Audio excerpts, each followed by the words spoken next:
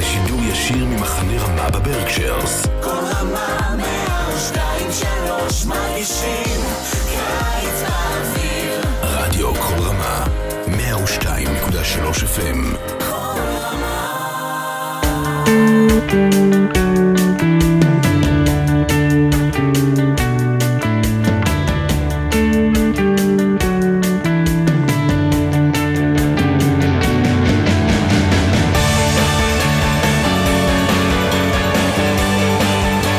Shalom, everyone, and welcome to another edition of Parsha Talk. I'm Rabbi Elliot Balaman in Highland Park, New Jersey, with the Highland Park Interior Double Congregation on Shemin. Joining me, my good friend, Rabbi Gary J. Chester, Psalmist Dixville, Long Island, Rabbi Jeremy Kalmanowski, Anshe Chesed, New York City. We're recording this on the Sunday before Thanksgiving, so we want to say for Shavua Tov. We want to say also Happy Thanksgiving to our American viewers and listeners who are celebrating Thanksgiving this week. Great holiday, wonderful holiday, and hope everyone is going to enjoy their Thanksgiving dinner with an edition of Parsha Talk, because what could be better at your Thanksgiving feast than listening to our discussion of this Parsha? Okay, the way you want to say this, Elliot, is that you want to talk Torah as you talk turkey. Oh, nicely done.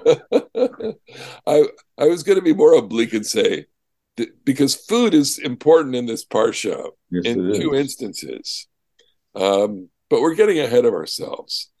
The parsha really opens with a cue. It signals that we've moved into another phase. Of course, if that wasn't clear to you after, Chayei Sarah and the death of Abraham, it's clear to you now.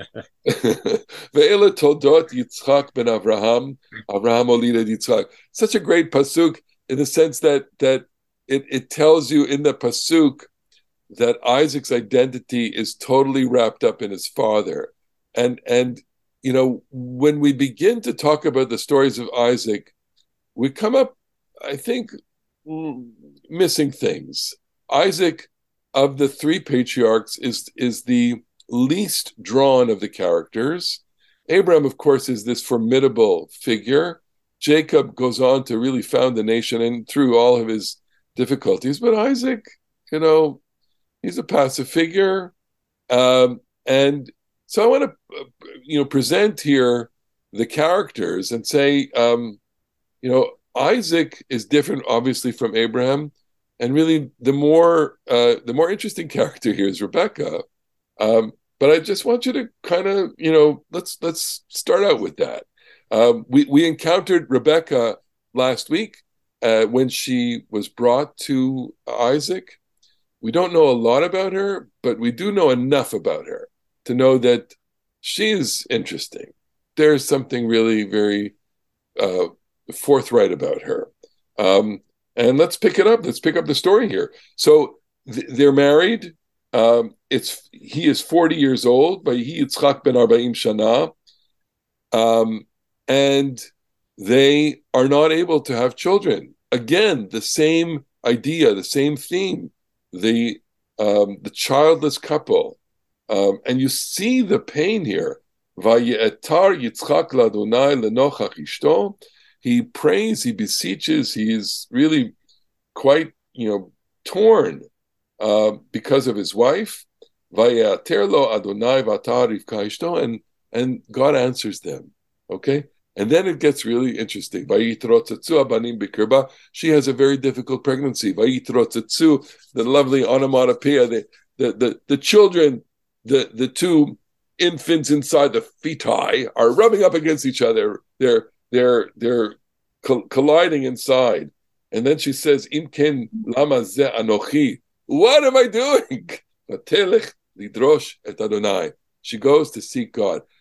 Rabbi Jeremy Kalmanowski, can you expound on those four words, Vatelech lidrosh et Adonai, in terms of Rebecca, the character, and maybe what the Torah is trying to hint to us in terms of this this moment in her life?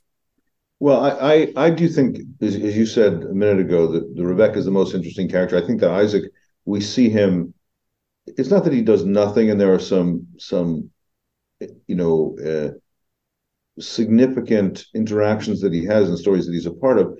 but she is a uniquely she is a figure of the two of them more uniquely oriented towards the divine destiny. So she's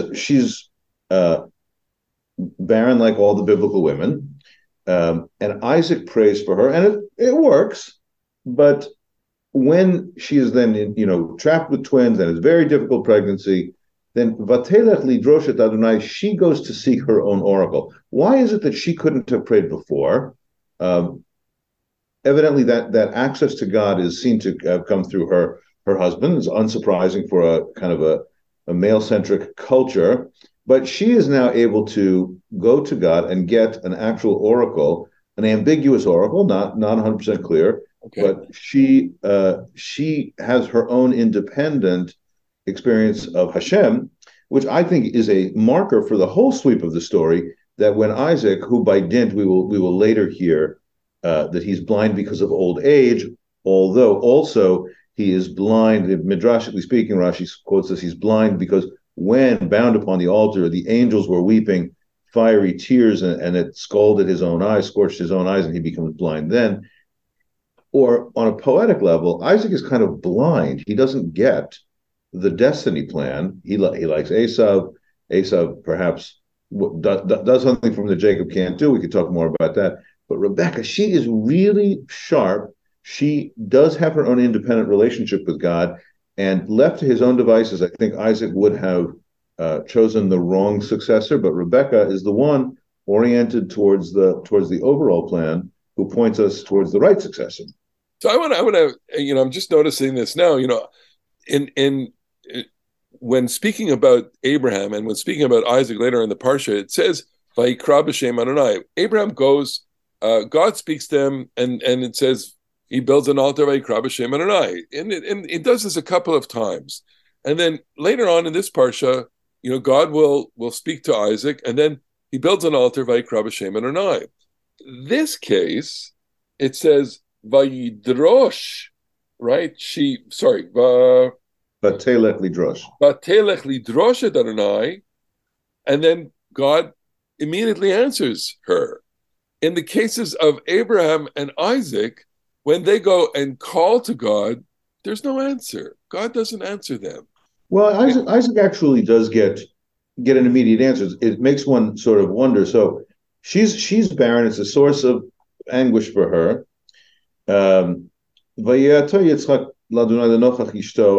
He makes an appeal to God on behalf of his wife, who was standing right there.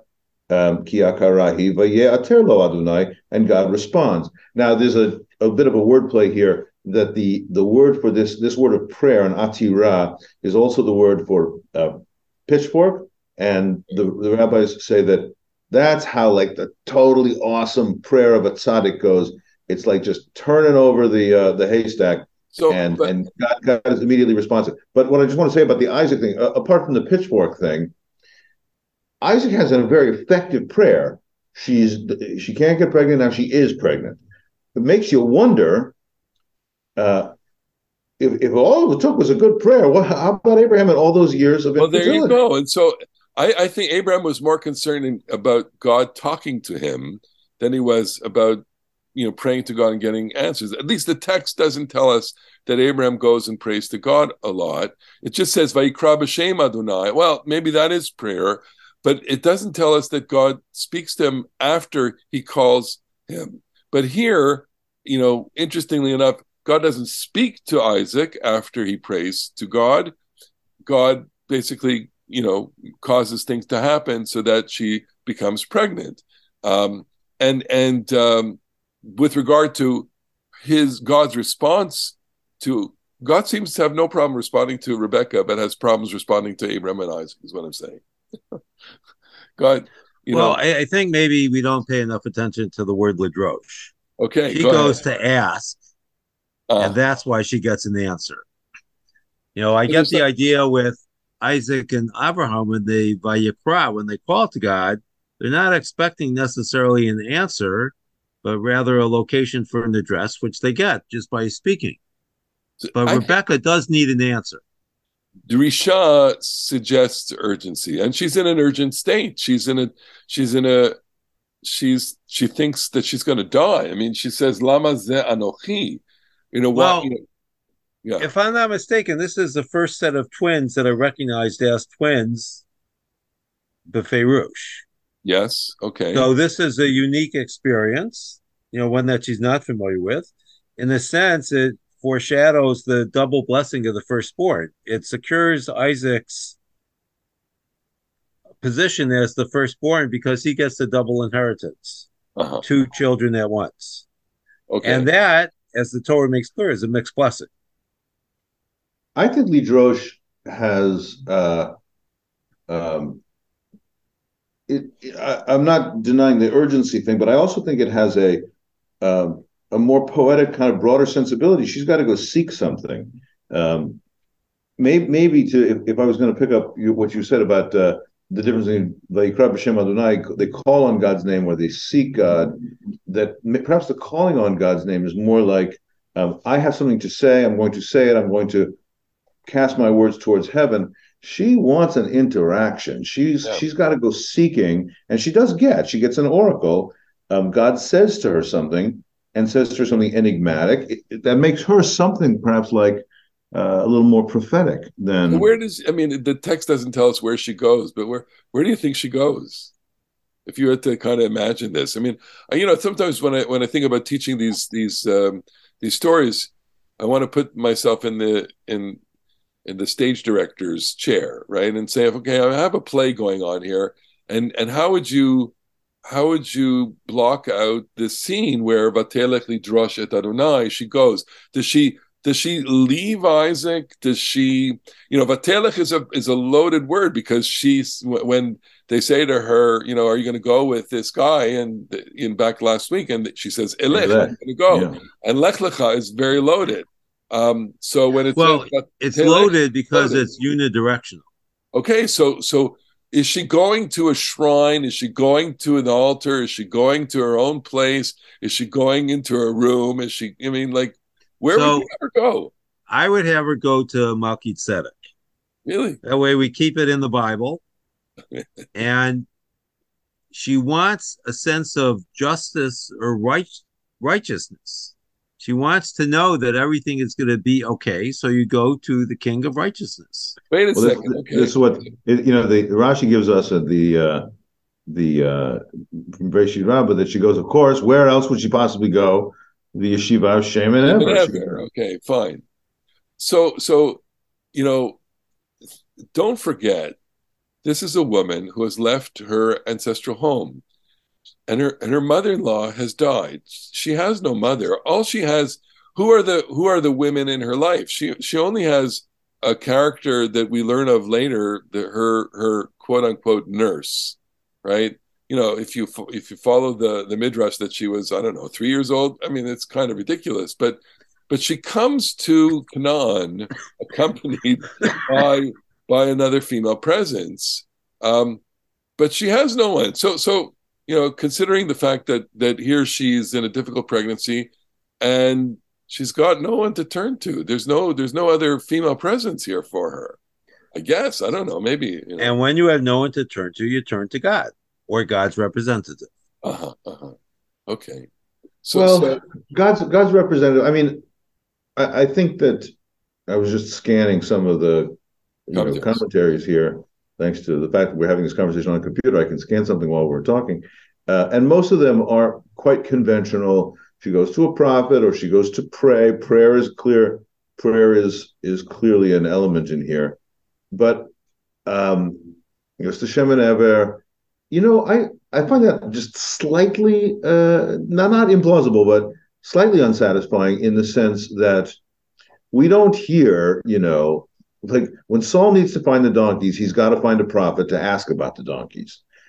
She's got something like inner, something interior, something spiritual, and she gets something spiritual back. So I'm more inclined to think that this is like, a meditative, prayerful, interior experience. Okay, so I'm going to go out on a way out and say she's going to go to Moriah.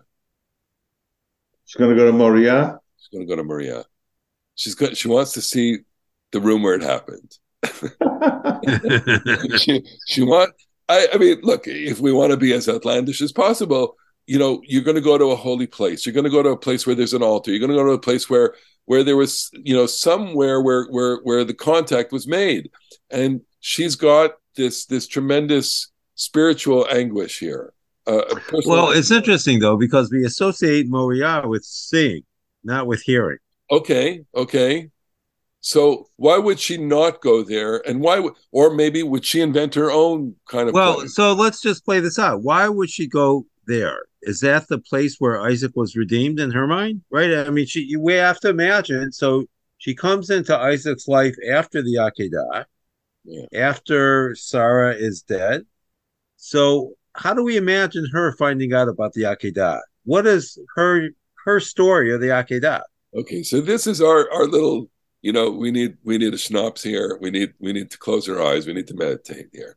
And if we were going to spin a yarn here and invent our own midrash, I would say the following, okay? And I love to tell stories. So here's a story. It's a love story. The love story is between Rebecca and Isaac, okay?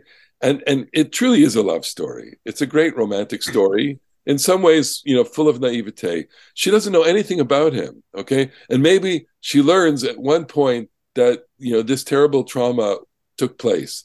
And because she doesn't know anything about him, she wants to find out more.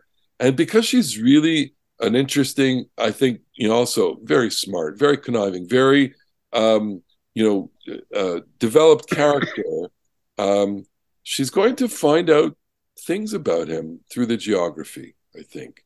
And that if I were to nominate a place where she goes, I would nominate Moriah, notwithstanding the fact that it's probably a couple of days' journey. And so the scene that I would play out is Isaac, yes, I'm packing my bag. I'm going on a journey.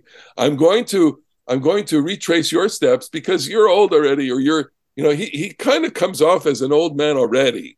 And she has to depart, and we don't know the time lapse between her decision to go and seek God and they're coming back. But let's give it a day or two. Plausible, maybe. Where are they coming? She's coming from. They're living in the Negev at this point. Where are they living? They're living near Beersheba. They're living Be'er Roi, somewhere in the south. So to go to Moriah, it's a bit of a schlep. Well, no, but it's the same schlep that Abraham took back. Exactly. Right. But by the way, who's still alive? We were looking. Oh, right. It's not that difficult to, if you just count up the years and what the ages of people are when they died. We were looking before we started recording. We talked about it in the past that there's all kinds of strange things that show up. Abraham is, by any reckoning, I mean, he's 99 when Isaac is born. He's 175 when Isaac dies. Isaac is is 175 when he dies. Isaac is 40 when he gets married. Abraham and he's 60 when the children are born. So by any calculation of putting all these dates together, Abraham is still alive at the marriage and through the 20 years of infertility. Okay, so Abraham has no relationship with Isaac, but we let's amend what I said before. There's no female presence in Rebecca's life. Not true. Abraham marries Keturah. Perhaps you could say that's a surrogate mother-in-law. She could go, and Keturah is giving birth to lots and lots of children here. Keturah is the only other woman that we know of in the sphere of these stories that has any experience with childbirth. There probably were some others, though. Okay, so the yarn I would add to what you said, Elliot, is she's going to go ahead. I would suggest that her version of the Akedah is that the salvation of Isaac was a response to Isaac's prayer.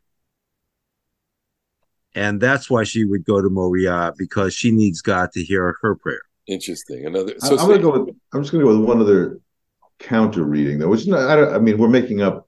We're riffing and making up our own midrashim, and the Akedah is super, super important, obviously, in Isaac's life. Although it is notable that, unlike remember you were slaves to Pharaoh in Egypt, or there's some motifs of river of sea crossings.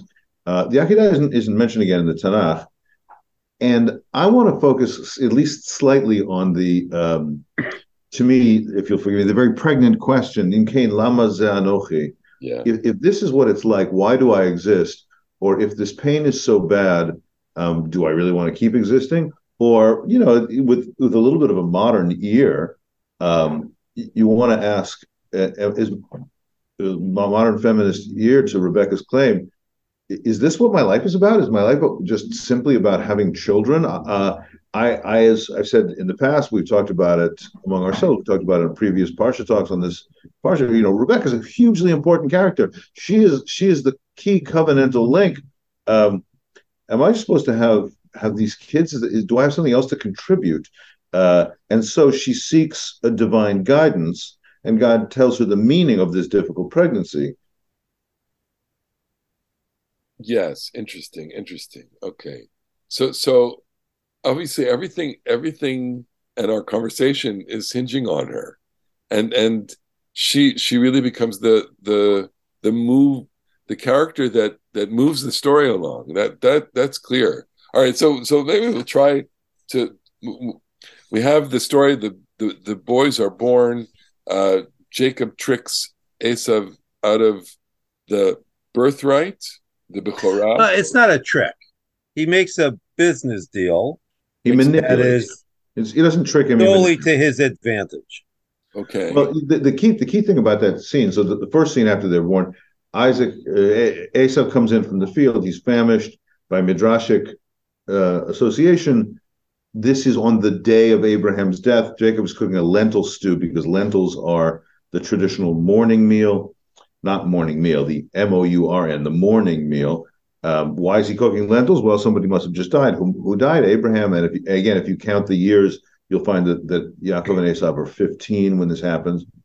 But Esav comes in, and he's been working. He's out in the field. He's quote unquote dying of. I'm dying here. I'm dying of hunger. And Jacob, he doesn't steal, but he does manipulate and says, "Well, sell me the Bechorah." We have in our parsha the Bechorah, the firstborn inheritance right, and the Bracha, which seems to be like the designation of leadership. And Jacob says, "Sell me the firstborn." Esav says, "I'm going to die right now if I don't get lunch. If I don't get lunch right now, I'm going to die. So what do I care about the inheritance right?" And this is a kind of a slapstick comic scene. Big dumb Esav, he has zero capacity for delayed gratification. He has zero capacity for thinking about his actions. He just needs lunch now. And so it's comic. But also tragic. Until you get the results. Yes, because Vayocha, Vayesh, Vayakom, Vayelech, Vayivez, Esav et HaBechorah. He eats, he drinks, he gets up, he goes, he despises the birthright.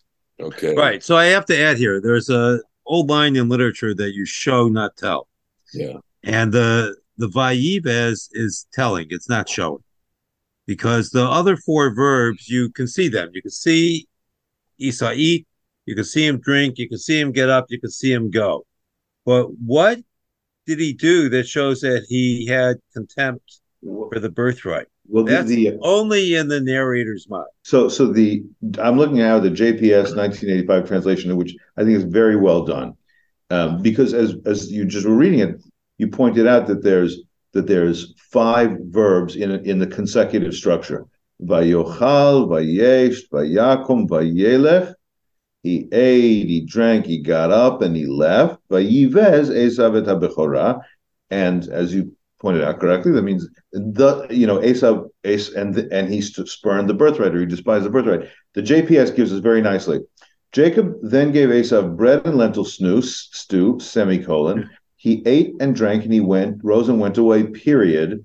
Thus did Esav spurn the birthright. Now, it works and doesn't work. The way it works is that it captures exactly what you said. The first four describe his actions, and the fifth one is a parenthetical or authorial comment on it. The way it doesn't work is that the poetry of the sentence structure is, and this, and this, and this, and this, and this. And the fifth one should be should be an item in the series, not a comment on the series.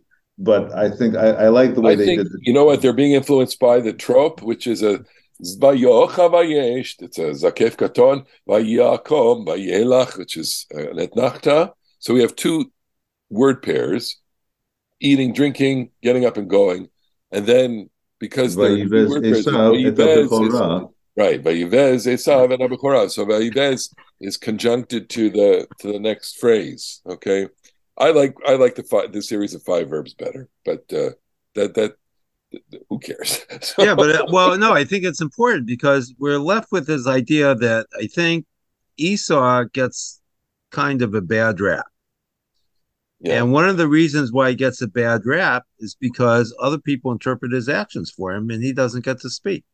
Okay. But he does, in fact. I mean, you are clearly right that it is an authorial comment, not a description of his action, which just describes what he did. But this imputes the meaning of it. But I mean, I would stress, for the reason that I said before, the whole, I'm going to die if I don't get lunch. And because the words that he says in that story are so comic, Haliteni namin ha'adom hazeh, which if we're going to be really literal, when he's asking Jacob for lunch, he says, stuff the red stuff down my throat. Down my throat, yeah. So Esav is like, he is portraying, I mean, he's not portraying himself, the Torah is portraying him, but the way it's portraying him is as a brute. And a brute cannot be Abraham's inheritor. Notwithstanding the fact that he is hairy, he is manly, he is strong, maybe he's the perfect kind of person. I think we have a lot of sympathy for him. We end up having a lot of sympathy for him in light of what happens later on in the parsha, where he's totally cheated out of. Well, okay, if you're going to go in that direction, then what would really disqualify Esau from the covenantal blessing is that his father loves him. And the true recipient of the covenantal blessing is the one whose father does not love him. Right? Abraham wants to kill Isaac and is glad to do it until he stopped. And Isaac doesn't love Jacob, and that's what makes him over the year. Sorry. No. That's not quite right. Asherah Hafta Yitzhak. If Abraham didn't love, that's up until then. If Abraham doesn't love Isaac, then the story makes no sense. But I would say it like this. What really disqualifies him is he is the firstborn. The firstborn. Yeah. Really, for all of the primogeniture laws and the preferential treatment in inheritance that a firstborn gets, our listeners may know this, that it's not primogeniture like you think of in Europe. It's that whatever number of, in the Torah's inheritance laws, whatever number of sons you have, let's say, with the daughters it gets more complicated with Benot Slavchan at the end of Numbers, but we'll leave it alone for the moment. Let's just say a patriarch has 4 sons. He divides his inheritance into 5 portions. Each one gets 1, and the firstborn gets 2. It's not the firstborn gets everything. It's the firstborn gets 1 additional share. So the Bible's favorite story over and over and over again is that the physical firstborn doesn't really deserve it. There is a more deserving secondborn. And so it's amazing that a book, which is so normative, which is so all about the rules of proper behavior, one of its best stories is that destiny happens in a violation of the normal rules.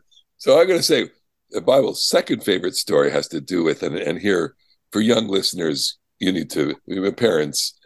Is this R-rated? This is the sex part of the story. Okay, there's some going on in the story, and so they go. There's this moment where the stories imitate the previous story of Abraham and Sarah, where Abraham tries to introduce Sarah as his sister. Same is happening here with Isaac and Rebekah when they go to Gerar, to the place of the Plishtim. There's a famine in the land, Vayira'av ba'aretz, and they have to migrate to a place where there's more food. And so they're going to this place, and Isaac says, "This is my sister," and sure enough. Avimelech, it's a long time. They've been staying there for a long time. Vayashkef Avimelech melech Plishtim, the king Avimelech, the king of the Philistines, he looks, and Vayashkef, we've identified that word as he looks down. He's probably perched higher up, and he's looking down, probably from his second floor suite to maybe a first floor apartment. Ba'ad hachalon, he's at, I guess, his window. Vayar, and he sees. V'hinei, and behold, Yitzchak mitzachek et Rivka ishto. Isaac is, quote, playing with his wife Rebecca. Nice play on words there, Yitzchak mitzachek. But so we understand this to be as involved. They're intimately involved, okay? And Avimelech sees this. And my question is there's so much. This is his second favorite story of the Tanakh, right? There's the curiosity, the tension, why is Avimelech at his window? Why is he looking down?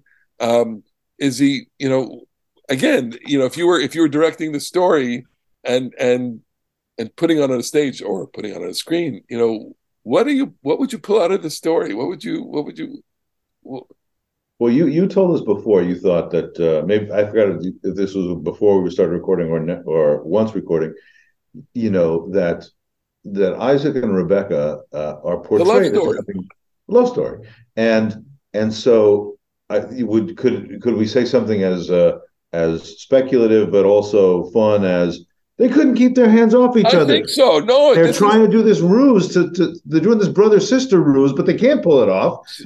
Exactly. He's, from the moment that he tells her, Yitzchak tells Avimelech that she's my sister, he's going like, yeah, come on. And don't forget that Rebecca is unusually beautiful. She's so beautiful that this is what attracted the servant to her in the first place. He was stunned by her beauty. That is the most defining quality of her character, is that she is physically beauty. I mean, we didn't mention this last week, but she comes out with the pitcher on her shoulder, okay? And so since we're in the X-rated part of this Parsha talk, the narrator is just is having fun with this because the pitcher is shapely, and evidently, she is probably very shapely as well in the most attractive way possible. And Avimelech sees this and is attracted to her and thinks, well, she's his sister. Yeah, right. And he is waiting. He is waiting for the moment to catch them. Ba'ad hachalon. I mean, we all have curiosity over our neighbors, okay? Except, he had super curiosity over his neighbors. And why were they placed in the next shack next to him, or the next hut, or he gave them a prime location for lodging so that he could spy on them, right? Are you suggesting, Ellie, if I understand you correctly, you're interpreting the Bible as saying, okay, before there was the internet,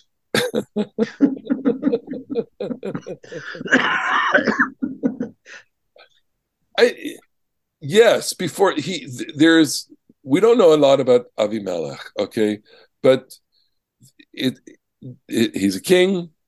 There's the power. There's masculinity there. There's sexuality there. There's a woman. There's a beautiful woman, and I think he wants her. And so we have a suggestion here that there are, as always in the Bible, there are echoes of these stories in later biblical stories. Take David and Bathsheba, for example, where Bathsheba is naked on the roof, and the reader asks, is she up there because she is trying to seduce David, or is it by an accident? And what is he doing there looking at the roof? And of course, if you're Leonard Cohen, you know what he's doing there. But she's bathing on the roof, but the story is built on the tension between whether or not she's trying to seduce him, or whether or not he is simply a bored king and doesn't know what to do with himself. And we have that echo going on here. I don't know if you have a reaction. Just the only thing I would say about that is not in the Abraham and Sarah in Egypt, but both in the Abraham and Sarah in the Philistines with Avimelech. It's not as a person's name; it seems to be the name of the Philistine king, or Isaac and Rebekah and Avimelech. even if it's not the same Avimelech. The Philistines come off pretty good because the Philistines, in neither case, actually lay a hand on the supposed unmarried sister. In fact, each case to Abraham, and now this case in this parsha to Isaac, they say, "What the hell are you doing to us? Why did you risk, a terrible outcome?"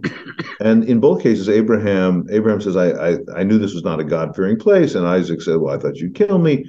But in both cases, the Philistine king Abimelech says, "Listen, you needlessly exposed all of us to mortal sin. Why'd you do that? Don't do that. That's not nice." I love what he says here. He says, "Kimat shachav achad ha'am et ishtecha." Somebody from the people, achad ha'am, right? Any of these yokels could have slept with your wife, right? But he means himself. He says, "Okay, that's maybe true." I mean, I was thinking that it's like, we're Philistines. We're a bunch of Philistines around here. We do all kinds of stupid stuff.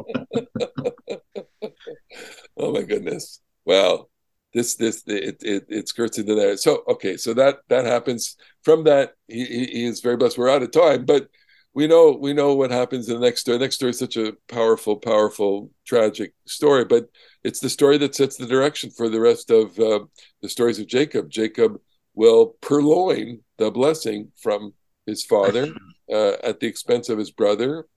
And we've talked about, the most tragic lines of the Bible, right? You only have one blessing. Oh my God, your heart breaks when Asaph says that to his father. You only have one blessing. And then, of course, at the end of the Parsha, Rebecca, who takes pilots the family at this point, is saying to Jacob, you got to go. You got to go. Brach lecha. You got to leave, because he's going to kill you. And she becomes the one that loses a child, loses both children, right? In a sense, there's never any reacquaintance or re-encounter between Jacob and Rebecca after the story. So in a sense, she as formidable as she is, she's also the most tragic figure. It never accounts her death, right? Never accounts. No, don't think so. But we don't want to end on that. We want to end on something good. So we'll say, first of all, how grateful we are for if we're seeing things about the things around the Thanksgiving table, the things for which we give thanks. We had Yaakov Epstein wrote, I'm going to make a shout out to him because he's such a loyal fan and said a nice comment. He's thankful for our Parsha Talk. We're thankful for Yaakov. We're thankful for you, and we're thankful for everyone who watches and listens, writes in.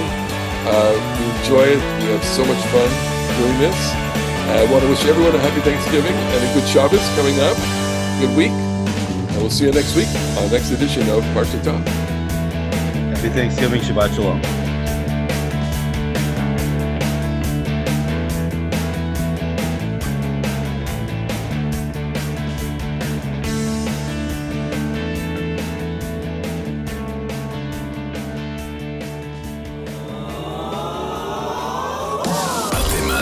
לשידור ישיר ממחנה רמה בברקשרס. כל רמה 102.3 מרגישים קיץ באוויר. רדיו כל רמה 102.3 FM.